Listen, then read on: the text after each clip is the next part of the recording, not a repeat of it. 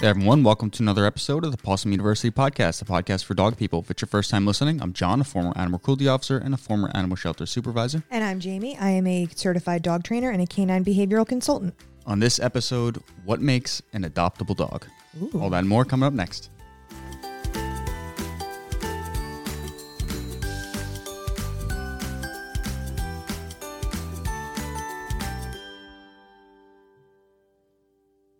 Feels good to belt it out first try. Yeah. It's been months It's been a really long since time. I was able to even do that first try. It's been months since Yeah. we've even done this. I know. When was Inara's episode was released December 8th, so about a month ago. And we recorded that like a week prior to that. So 2 weeks prior because I needed a little extra time to edit it. yeah. When there's extra people on that aren't especially in the studio. over Zoom, it's very difficult. Especially all the way in California. And they had their baby because their baby wasn't asleep at the time, so I had to edit out the Yep. cute little coos. They were very distracting. So yeah, it's been about 6 weeks. We hope you had a very Merry Christmas, a Happy Hanukkah, a Happy New Year. Mm-hmm. We hope that you're staying healthy. I know this new Omicron surge is getting a lot of people sick. Yeah. But thankfully seeming to be very mild. So fingers crossed, stay Yep. healthy. Yeah, it's been, why has it been 6 weeks since we put an episode out? We've been very, very We've been busy. getting sick. We've been sick. So let's backtrack. When did I go to the hospital? We will talk about dogs if it's your first Yes. time listening. We're going to talk about dogs We in a will. second. We're just updating since it's been a really long time since our avid listeners have heard from us. I wound up going to the hospital. That was December, right? Yes. Yeah. Like early December. It was before Christmas. It was definitely way before Christmas. I was fine. Maybe mid-December. I wound up waking up one day and I was just really, really like run down. I felt exhausted. Like everything I did, every move I made, I was like out of breath. And I just felt really crappy. And like John came in from taking care of the farm and he's like, "What's wrong?" And I was like, "I don't know. I just feel like I can't get up. I have to like sit." And I tried to eat. I felt even crappier. And then he was like, "Go take a nap." I went into bed and then I stayed there all day until we went to the hospital because I started getting these really weird pains in my stomach. And then not like a stomach ache. It was weird. I don't know. And then I had really bad back pain, which wouldn't go away, which, you know, back pain is not abnormal for me, but this was weird. I couldn't get comfortable. It doesn't matter. It didn't matter where I laid or how I laid. It wouldn't go away or get better. And then, so we went to the hospital because I was kind of nervous about the baby. I am now 6 months pregnant. And we went, and of course, that night, how many people were in the emergency room? It was insane. It was like 140 It was people? almost 200 people, I think. Yeah, it was insane. So I never even got a room. We were just chilling in the ER, like with a bunch of people there. It was crazy. Like they took my blood in the ER. Like it was really nuts. Everything came back completely normal. Nothing came up. Urine, the ultrasound, no COVID, no flu. It was crazy. So we just went home. I passed out. And I'm sorry. I hear like a noise, and I don't know what it's your chair against I didn't the want to wall. move and make a bigger noise, so I was kind of just letting it happen. Yeah, and Okay, well, yeah, you were sick. I was sick. Then, I was sick, and we never really found out why. and then you were finally feeling better again, and then Everybody got sick. and then you after had Christmas. to catch up on a lot of like virtual stuff Yeah. and a lot of in-person trainings, and then the holidays. We wanted to take a break at the holidays and Yes. spend time with JJ. It's the first Christmas Like where real he's Christmas. like excited, and Yeah. he got his big boy bed. Yes. We talked about getting goats, right? Yeah, we Yeah. had to have. Yeah, we've got our 4 goats. I don't know if we I told think we everybody talked the name, about it in the names of the little ones. the Ask the Trainer episode. Yep. So we have Bean and Kona. Mm-hmm. Bean has 2 babies that are probably around like 10 months old now. We decided to name them Cream and Sugar. Cream and Sugar. Very nice. And then so after the holidays, then sick again with food poisoning. But here we are. Yes. We're back, and we're going to talk about what makes an adoptable dog. And do you know why I want to talk about this topic? No. Really? I when you said it, I was kind of All right. surprised. That's why I queued this up. Okay, let's hear it. You know, like most of my good ideas, it started with me getting angry about something. That's how we got here, right? I need to. How can I get this to? See, this is tough because I'm going to play a reel, and it's hard to just get the damn reel to play from the beginning, right? Okay. All right. Are they going to be able to hear it? Yes. Okay. So it's about to start over. Let's look at the difference between a dangerous dog and a safe dog and what testing tells us. What resource guarding... Okay, so what this reel is she says, let's look at the difference between a dangerous dog and an adoptable dog. Yeah. And they show a pit bull who they're putting a food bowl down in front of, and then they're doing the antiquated assess-a-hand assessment where the dog is just trying to eat. And this is wet food. So it's a high-value food. And he's skinny. Like, he looks It looks skinny. like wet food. It's definitely wet food. And so they take this, basically it's like a plastic or a rubber hand. It's creepy. On a pole, and they start petting the dog while they're eating, and they're trying to provoke a reaction out of the dog. That's the way they do these assessments.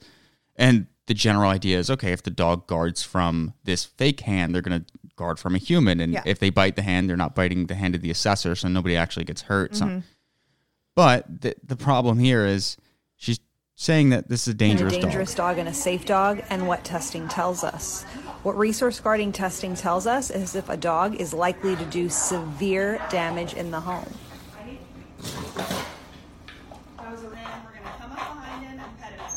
So now they're doing an adoptable dog who's got his tail tucked, and he looks like a puppy, and he's just trying to eat his food. In real life, people will try to take things from their dog. So it's important that we know that if somebody tries to take something from a dog, it may growl, it could snap, but it shouldn't really injure them. Let's look at the Okay. So now we're going back. The difference between a dangerous and we're going dog back and to a the safe first dog again. And what I'm just going to testing give tells us. a little. So they're petting the dog, and he's still eating, and he's kind of licking his lips and growling, and they're continuing to pet over and over, and he's showing his teeth, lifting his lips. Even though he's giving proper communication. He communicated for about, I don't know, almost 10 seconds before he decided to snap at the hand and then return to his food bowl. Now, my problem here is that she obviously put this out, and I don't know who did it because it's one of these... Oh, like when they repost? It's one of these leech... Yeah. These, life-sucking accounts that just share other people's content like it's their own, and it blows up. Yep. Dog Chowie or some stupid account like that. So I don't know who actually put this out, and there's no tag for like how to actually at them. But she's trying to put out information, and it's bad information. It's horrible information. You're labeling this dog as dangerous. So let's ask you, the behavior consultant. Yes. Who obviously thinks this video is ridiculous. The second I saw it, I was like, this is going to piss me off. Yeah. That's the only time people send us videos. The second anyone says dangerous dog, I know I'm going to get angry. Yes. So you know resource guarding very well. Yes. What is the root of resource guarding? The root of resource guarding is insecurity and most of the time trauma. So we have to figure out what's going on with this dog. And that's exactly what we do in our virtual trainings is when I have someone come to me, they say their dog is resource guarding. I have to figure out, I have to play detective. I have to see what's going on here. Is this something that they were kind of born with DNA wise? Is their genetics kind of messed up, which does happen. It's okay. We can fix it. Or is it something that they learned, right? Like we had that 3-month-old puppy who was guarding because she was put in a situation where they had no food. Like her puppies, there was 8 puppies and they just threw a couple of cups of food on the floor and it was fend for yourself. Right. So of course she was going to guard, right? She learned how to live. And that's, that can be fixed as well. But that doesn't mean that she's dangerous. You're going to tell me a 3-month-old puppy that's guarding is dangerous? Yeah, she might land a bite, but is she deadly? No. You know what I mean? Like it doesn't even matter the size or the age. Like we can, if we respect dogs' spaces and their communication, we can fix this.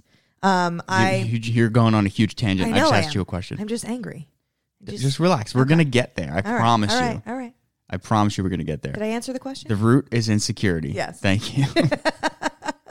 So the root is insecurity. Where are these assessments being held typically? When you're assessing a dog for adoptability. In the shelter and on these rescues. In the shelter. Yeah, so it's now stressful. It's a stressful situation. Contributing factors to resource guarding, I think, in my opinion, the biggest thing is not knowing where your next meal is going to come from. Mm-hmm. So the instability of going from a home to a shelter then makes you feel like, or makes the dog feel like, I might not still have this resource. So they don't know if their access is going to change. Or they were stray and they were looking for food. So they were already kind of in that mindset of trying to fend for themselves. And now they get put in a situation where they can't find it themselves. They're stuck in a cage all day. And the only time they get to eat is when somebody feeds them a bowl. Right. So they have a history of an unreliable resource or unreliable access to resource. So you're taking a dog, and in this they were comparing what looked like a 6 to 8 month old puppy. Oh, the comparisons is ridiculous. To this dog. And again, this dog was very forgiving for almost 10 seconds of nonstop contact, giving signals. But I hate the assess a hand, and I hate doing provocative assessments for resource guarding in the shelter. I just think it's stupid. I think that countless dogs every year die because of it, because I'm pretty sure if she's labeling this dog as dangerous, they went ahead and euthanized this dog. 100%. You're putting that dog in a box, and it can't get out of the box if you do that to them. It's not fair. And we talked about compassion fatigue and how sometimes the shelters that actually do more, that actually have more of the resources, will actually, it takes a bigger toll on those staff members. So I'm not saying that she didn't bat an eye at the fact that it's just so much easier to label this dog as dangerous, and you feel like you're doing a service for the community, and then take your video and then euthanize it. But what drives me nuts is, what is she trying to do with this video? I don't know. Apparently, the common person's going to see this video, right? Someone who just likes dogs in general, right? Probably not a ton of shelter people in general. And what is that doing for that's making the general public scared of dogs that guard. Right. You're conditioning people to see, to link in their mind resource guarding with dangerous. And it's not. Or a dangerous dog. And while resource guarding in itself is dangerous and you can get seriously hurt by a dog that resource guards, it's not the hallmark of a dog that should be euthanized. No. Plain and simple, especially in a shelter setting. So that's what I'm angry about today. And as usual, I prepared 2 studies for you. Of course you did. And that I wish I knew who this girl was so that I could send her these studies, because obviously she needs help with some resources, because she's giving really, really full, and it probably blew up, right? So how many people saw that video? Well, it got picked up by one of these viral leeches that just shared it. Ridiculous. And then that one got hundreds of thousands of views. So I don't know how much the original got. Dog Chowie on Instagram, if you want to try and find this video. It's a reel. All right, so the first one I want to share with you. I didn't highlight anything, so it's a little difficult. First one I want to share with you is, this one is published in the MDPI Journal of Animals. It's, where's the year? This one's all, there we go. This was published April 2012, and it's titled Preliminary Investigation of Food Guarding Behavior in Shelter Dogs in the United States. And we're just going to go ahead. Do the simple summary. I'm giving you the simple summary. This study identified 96 dogs that guarded their food bowl during an assessment, and when placed them into a home on a modification program, food guarding behavior was identified as stiffening, gulping, growling, freezing, and or biting a fake hand during the SAFER assessment. So this dog did all of those things, all the way up to biting. So this study did not exclude dogs who bit. This study included dogs who did everything. Okay. Dogs that exhibited guarding behavior over toys were excluded, because it's not different. The same. It's not the same. It's a toy. It's not technically a resource. Right. To some dogs it might be, but it's only not because food, of water. Previous trauma. You can get away with not having toys in the house. You can't not have food. So follow-up was done at 3 days, 3 weeks, and 3 months post-adoption, and these people were doing their modification programs at home. And post-adoption, they were measuring all guarding behavior in the home. 6 adopters reported at least one incident. So 6 of the 96 reported one incident involving guarding in the first 3 weeks, of which only 1 was around the food bowl. By 3 months, those adopters reported no guarding behavior, except 1 new occurrence of a dog guarding a rawhide was reported in the 3rd month. Very high value, not tested in the SAFER. For dog identified with food guarding, the return rate at the shelter was 5%, and that's compared to a 9% overall return rate of adult dogs in that same shelter, or in the same shelter systems. Okay. Not identified with the guarding behavior. Yeah. So basically what they found in this study is, not only did these dogs go home and not exhibit the resource guarding behavior anymore, they actually had a lower, almost half a return rate than dogs without resource guarding. Just for other reasons. For other reasons. Or, maybe too much energy. I don't know what the reasons are. But I mean, look at, I'll use my client, another client out in California. His name is Solo. They adopted him, and he started guarding a few months in. It started with toys and then food, and they didn't know how to handle it. And they didn't give up on him. Like, just because a dog guards doesn't mean that people are going to 100% turn their nose up at this dog and say they don't want them. Yes, some people will because they don't want to deal with that. But this couple loves this dog. They love him. They want to figure this out. So we've been working, and unfortunately they did other methods prior to working with me. So we're kind of undoing what was done because they just didn't know any better. And he's doing so well, and they didn't return him. They didn't even really talk to the rescue because they knew what they were going to say. Because this is what happens in the shelter environment. If a dog guards, it's basically a death sentence, and it drives me up a wall. Because why can Solo live in his house for the past 6 months okay, and we're working on it, and everyone's safe and everyone's okay, and we're not using an Assess-A-Hand, and we're not pushing him? It's also important to note that the Assess-A-Hand is not a hand. No, it's creepy. And I'm pretty sure dogs probably, the ones that are looking up enough to see that it's a pole on the other end, it's not the same as a hand. So then you say they bite the Assess-A-Hand. Can you even say that they would bite a human hand? No, because the way that they bite the Assess-A-Hand is very different than I've seen dogs bite hands in general. Right. So I just don't find it to be reliable. Now, my next study that I want to share with you, you just kicked my headphones. Sorry. There. We really need to get wireless ones. So this one was published in the Journal of Veterinary Behavior. You can read it on ScienceDirect.com. It was published in 2016. It's titled, No Better Than Flipping a Coin, Reconsidering Canine Behavior Evaluations in Animal Shelters. And I'm just going to get to the meat and potatoes of this one. Yeah, so essentially, I'll give you a little excerpt from the study. Shelters already screen from adoption, or this is a little jumbled. Shelters already screen obviously dangerous dogs during the intake process. Subsequent provocative testing of the general population of shelter dogs is predicated on an assumption of risk that is far in excess of existing data and relies on assumptions about dog behavior that may not be supportable. So put that in normal words. Basically, there's no data to back up what the dog might do. Like, you can't assume, and that's what they found, is that you can't make assumptions on their behavior, and this kind of leads into the 2012 study, is that you can't make assumptions on behavior accurately. Yeah. Based on a behavior inside of a shelter and with provocative testing where you're trying to provoke a reaction. You can find the calmest person on the street, right? And you can provoke them enough where they're going to do something. Yeah. And you can find the nicest dog and provoke them enough where they're going to bite you.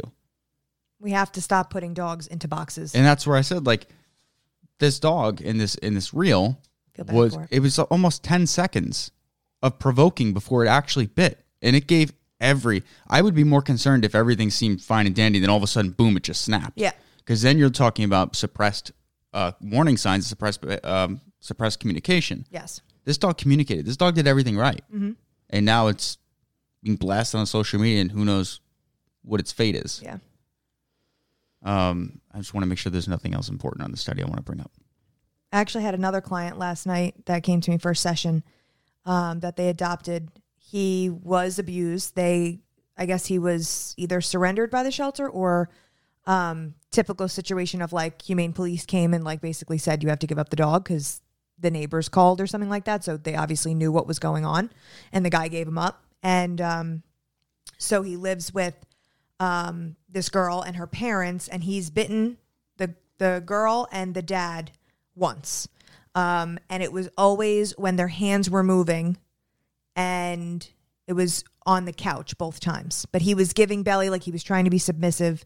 But I do think that the guy who had him prior that abused him trained out his communication, because he doesn't really give a growl or anything like that, but he will get stiff. So I said, we really have to watch that, and we have to encourage him to communicate and don't yell at him or anything like that. So they felt much better after the session knowing what to do moving forward and how we're going to do this and how we're going to fix this. So this doesn't happen ever again. You know, so they took a chance on a dog that they knew was abused, that this could happen. Right. And the last bit, the end of the conclusion on that study was that the two individuals that did this study, you okay? You dying? Did you aspirate your tea? I did. Oh.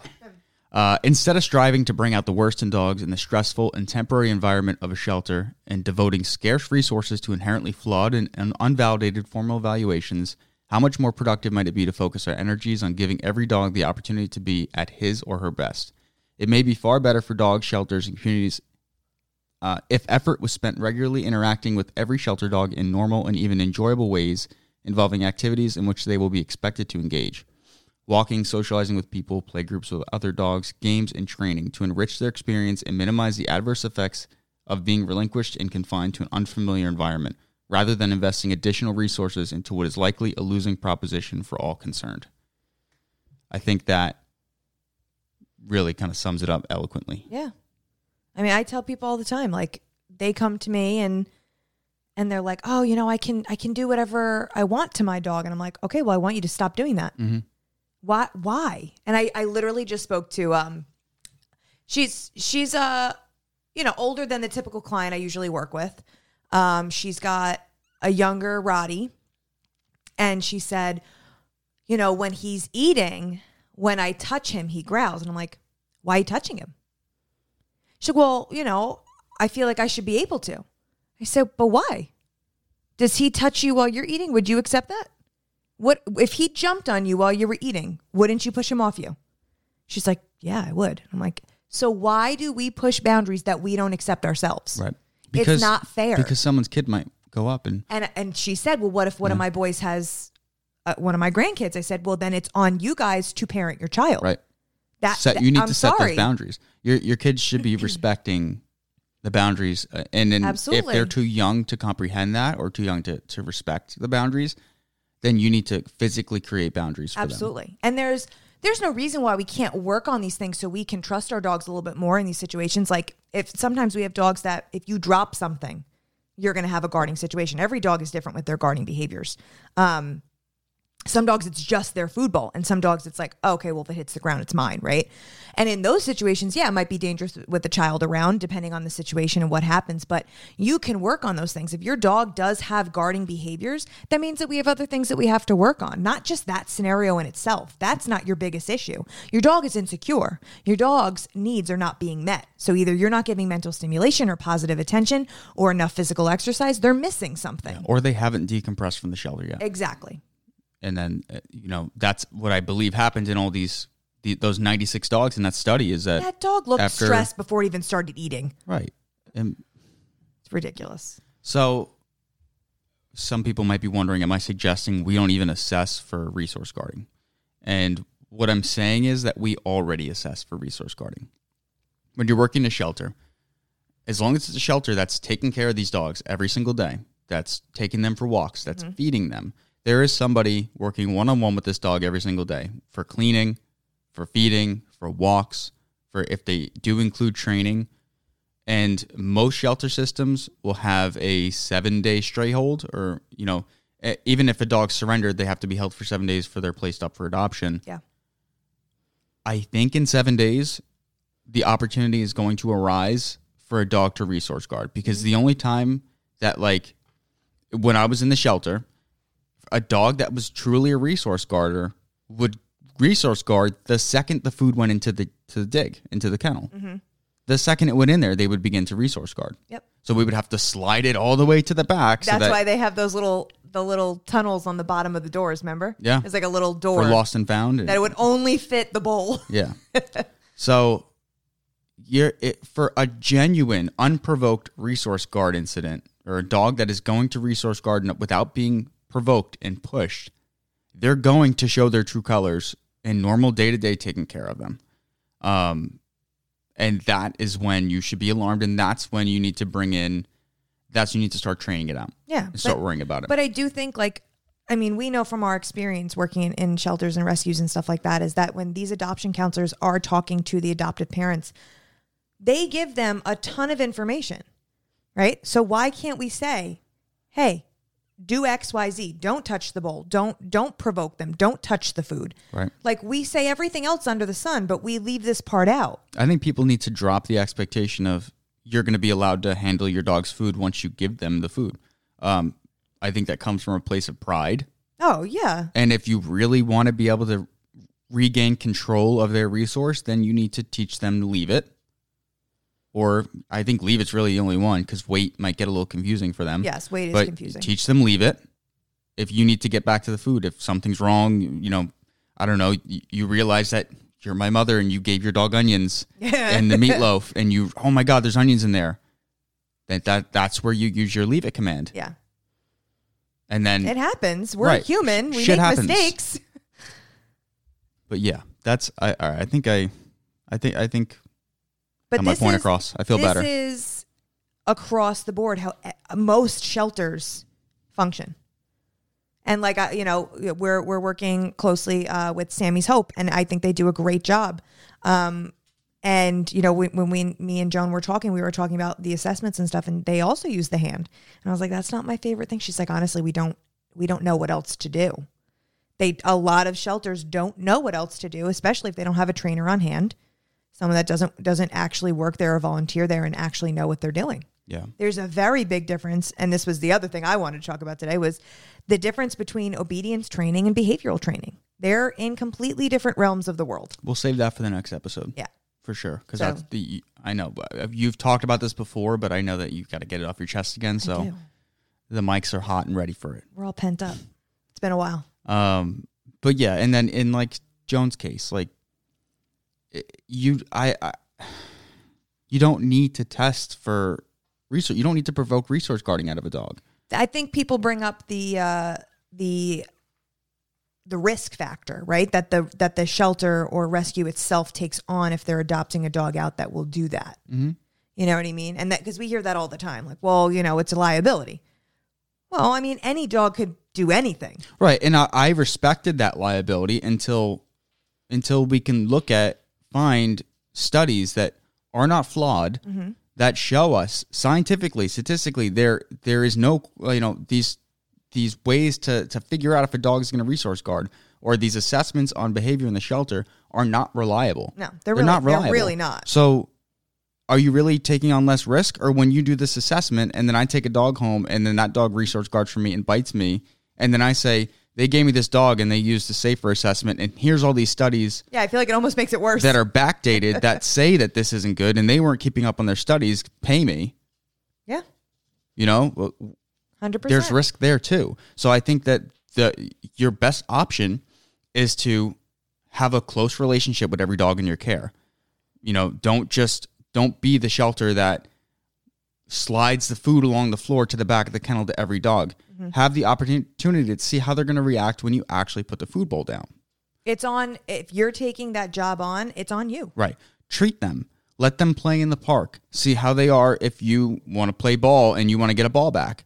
And if they start to show you, they start to stiffen up. A little weird. You need to know the signs. If they start to show you those early signs, you do a trade. And you respect those boundaries. You get the toy out of there. Mm-hmm. It's that simple. And then you can go and say, okay, he got a little stiff with this. And then on the file, when someone's looking to adopt, you talk about resource guarding. Whether nothing was observed, you can say, his whole time in the shelter, we didn't observe any resource guarding. Mm-hmm. Nothing like that. Or you can say, he was in the park and there was one incident where he got a little stiff with a tennis ball. So I would hold off on toys, unless you're in a position where you can trade and there's, no kids around. You make the right choices, but it doesn't need to be a death sentence. And you don't need to be provoking this out of dogs just for the hell of it. See, like for that, like let's say the dog guards the tennis ball. Yeah, like in the beginning as they're decompressing, probably don't bring tennis balls into the house, right? But those are the dogs that do require training almost immediately. Give them a few weeks, kind of chill in the house or whatever. But that adopter needs to know, get a behavioral trainer. It doesn't take long. It really doesn't. You just need to know the psychology of it, which a lot of my clients just basically come to us for. 1 or 2 sessions, they understand what to do and they move forward on their own. They don't need us. Right. And I usually tell them. Which is really a terrible business model. But I'm not in the business. It's a joke. It really, yes, obviously, the more people that come back repeatedly obviously makes us more money, but that's really, I want dogs not to die. That's, why John and I got into this business to begin with. So I'm okay with people doing what they can and what they can afford, as long as they do it correctly and these dogs are okay. Then if you move forward and you're working with a trainer and you know what you're doing, you give that dog 20 tennis balls and you let them have at it and you don't touch the tennis balls. And they know this tennis ball is not going to go anywhere. Mm-hmm. It's their tennis ball. Right. It always brings me back to that girl that I saw in Wawa. Remember, she saw our truck and she was like, "Oh my God, I follow you on Instagram."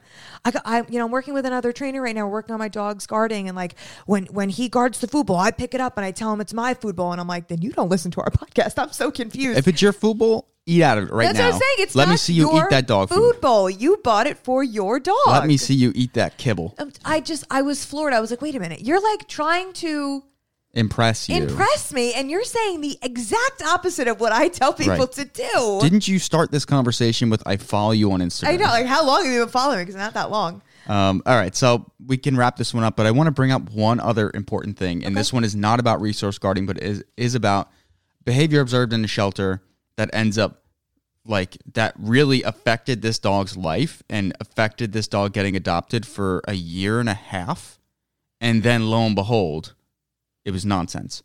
Remember Nika? Yes. I thought I was either going to be Opie or Nika. Nika she was like, what was she? She was like a cattle dog. She's a cattle dog mix, I think. She was beautiful, but she was crazy. Super dog reactive in the shelter. She would scream bloody murder. Super reactive, especially on leash, when she had to be in a special dig all the way in the corner so that she would not see any dogs. Not see any dogs. She was the first dog that people would see when they'd walk in. And she's a beautiful dog. Gorgeous. Without the reactivity, she would have been adopted in a week. Oh, yeah. Guaranteed. She was there for, I think, over a year and a half. But she's a dog that typically shows poorly. And she was marketed as only dog. Dog aggressive. Only dog. Yep.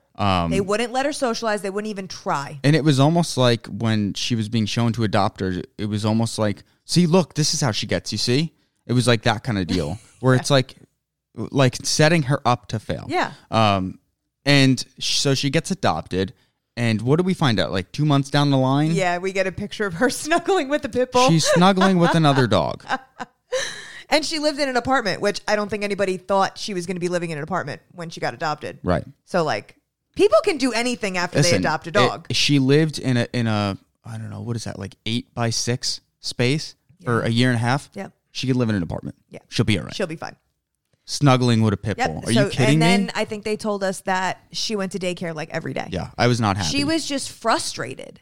That screaming, the barking, it doesn't necessarily mean you have an aggressive dog. Guess what could have been done in that year and a half? A pair walk? Yeah. Maybe one pair walk. Go to the park. Anything. So many things can be done. That is all. My message for you. Happens all the time. You're a volunteer or you're a shelter employee. Take behavior in the shelter with a grain of salt. This is an unfamiliar place. A lot of the assessments that have been thought of or haven't been thought of yet are provocative in nature, and they're intended to provoke a response. So be careful, be safe, make the right choice, but we got to do better. Don't send dogs to death for a reaction that you provoked. Yeah. All right. Follow us on Instagram at Possum University. Go like my reels. Yeah, we'll be back. Put a lot of effort into them. We'll be back now. We are in a groove. Yeah. We're gonna knock out another one right now. For that topic you just brought up, and we're gonna be. I say this all the time. We're gonna be back to weekly uploads. Yeah. So you should be seeing them as if you're subscribed. You should be getting the notifications weekly again that a new podcast episode's available. I think we're gonna stick with a Friday upload date now. And I'm going to switch it over to season 4 so it would be more organized. It's my phone buzzing, sorry. Yeah. Look forward to that. We're going to be hopefully recording YouTube videos as well. Informative, really in-depth topics on specific things. Yeah, we got it. We have a groove here. And we have childcare. We're ready to rock and roll. Yes, it's we are. 2022. We are starting this new year off right, and we hope you have a fantastic year and you enjoy everything we have planned for you. And if you guys have been contemplating reaching out for a virtual training, regardless of where you are in the world, you won't regret it. You're booking up, though. I am booking up. I don't know what happened the last 3 weeks. It was like 2 a day. Well, were coming think about in. how many people got dogs for Christmas. Didn't think about that. That always, I was expect, and I think in the next 2 months, like I think February and March are going to be insane because people got the dog for Christmas. Things are going to settle in. They're going to try and do everything DIY, and it's not going to work. And people are going to come to me, and I'm going to have a ton of puppies on my hands. If you're interested in starting some virtual trainings with Jamie, I would reach out soon. Otherwise, you're probably going to get pushed off until like March at this point. Yeah. So yeah, it's booking up. And then if you're local to the New Jersey area, we have group classes now. So we have our reactive dog class, which is doing great. Oh, God. And we just need the weather to cooperate. We will be starting a puppy class. It's supposed to be starting Saturday, but we could potentially have a big storm, which might try and see what happens. Shift that week to the end, and then it'll be starting the following Saturday, 29th, right? Yeah. Yeah. So, PawsomeUniversity.com. You can find all that information. Follow us on Instagram. If you enjoyed this episode and want to share it with somebody, please do. And if you're listening on Apple Podcasts, you could rate us 5 stars. We really appreciate it. That's all we have for this one. Until next week. Class dismissed.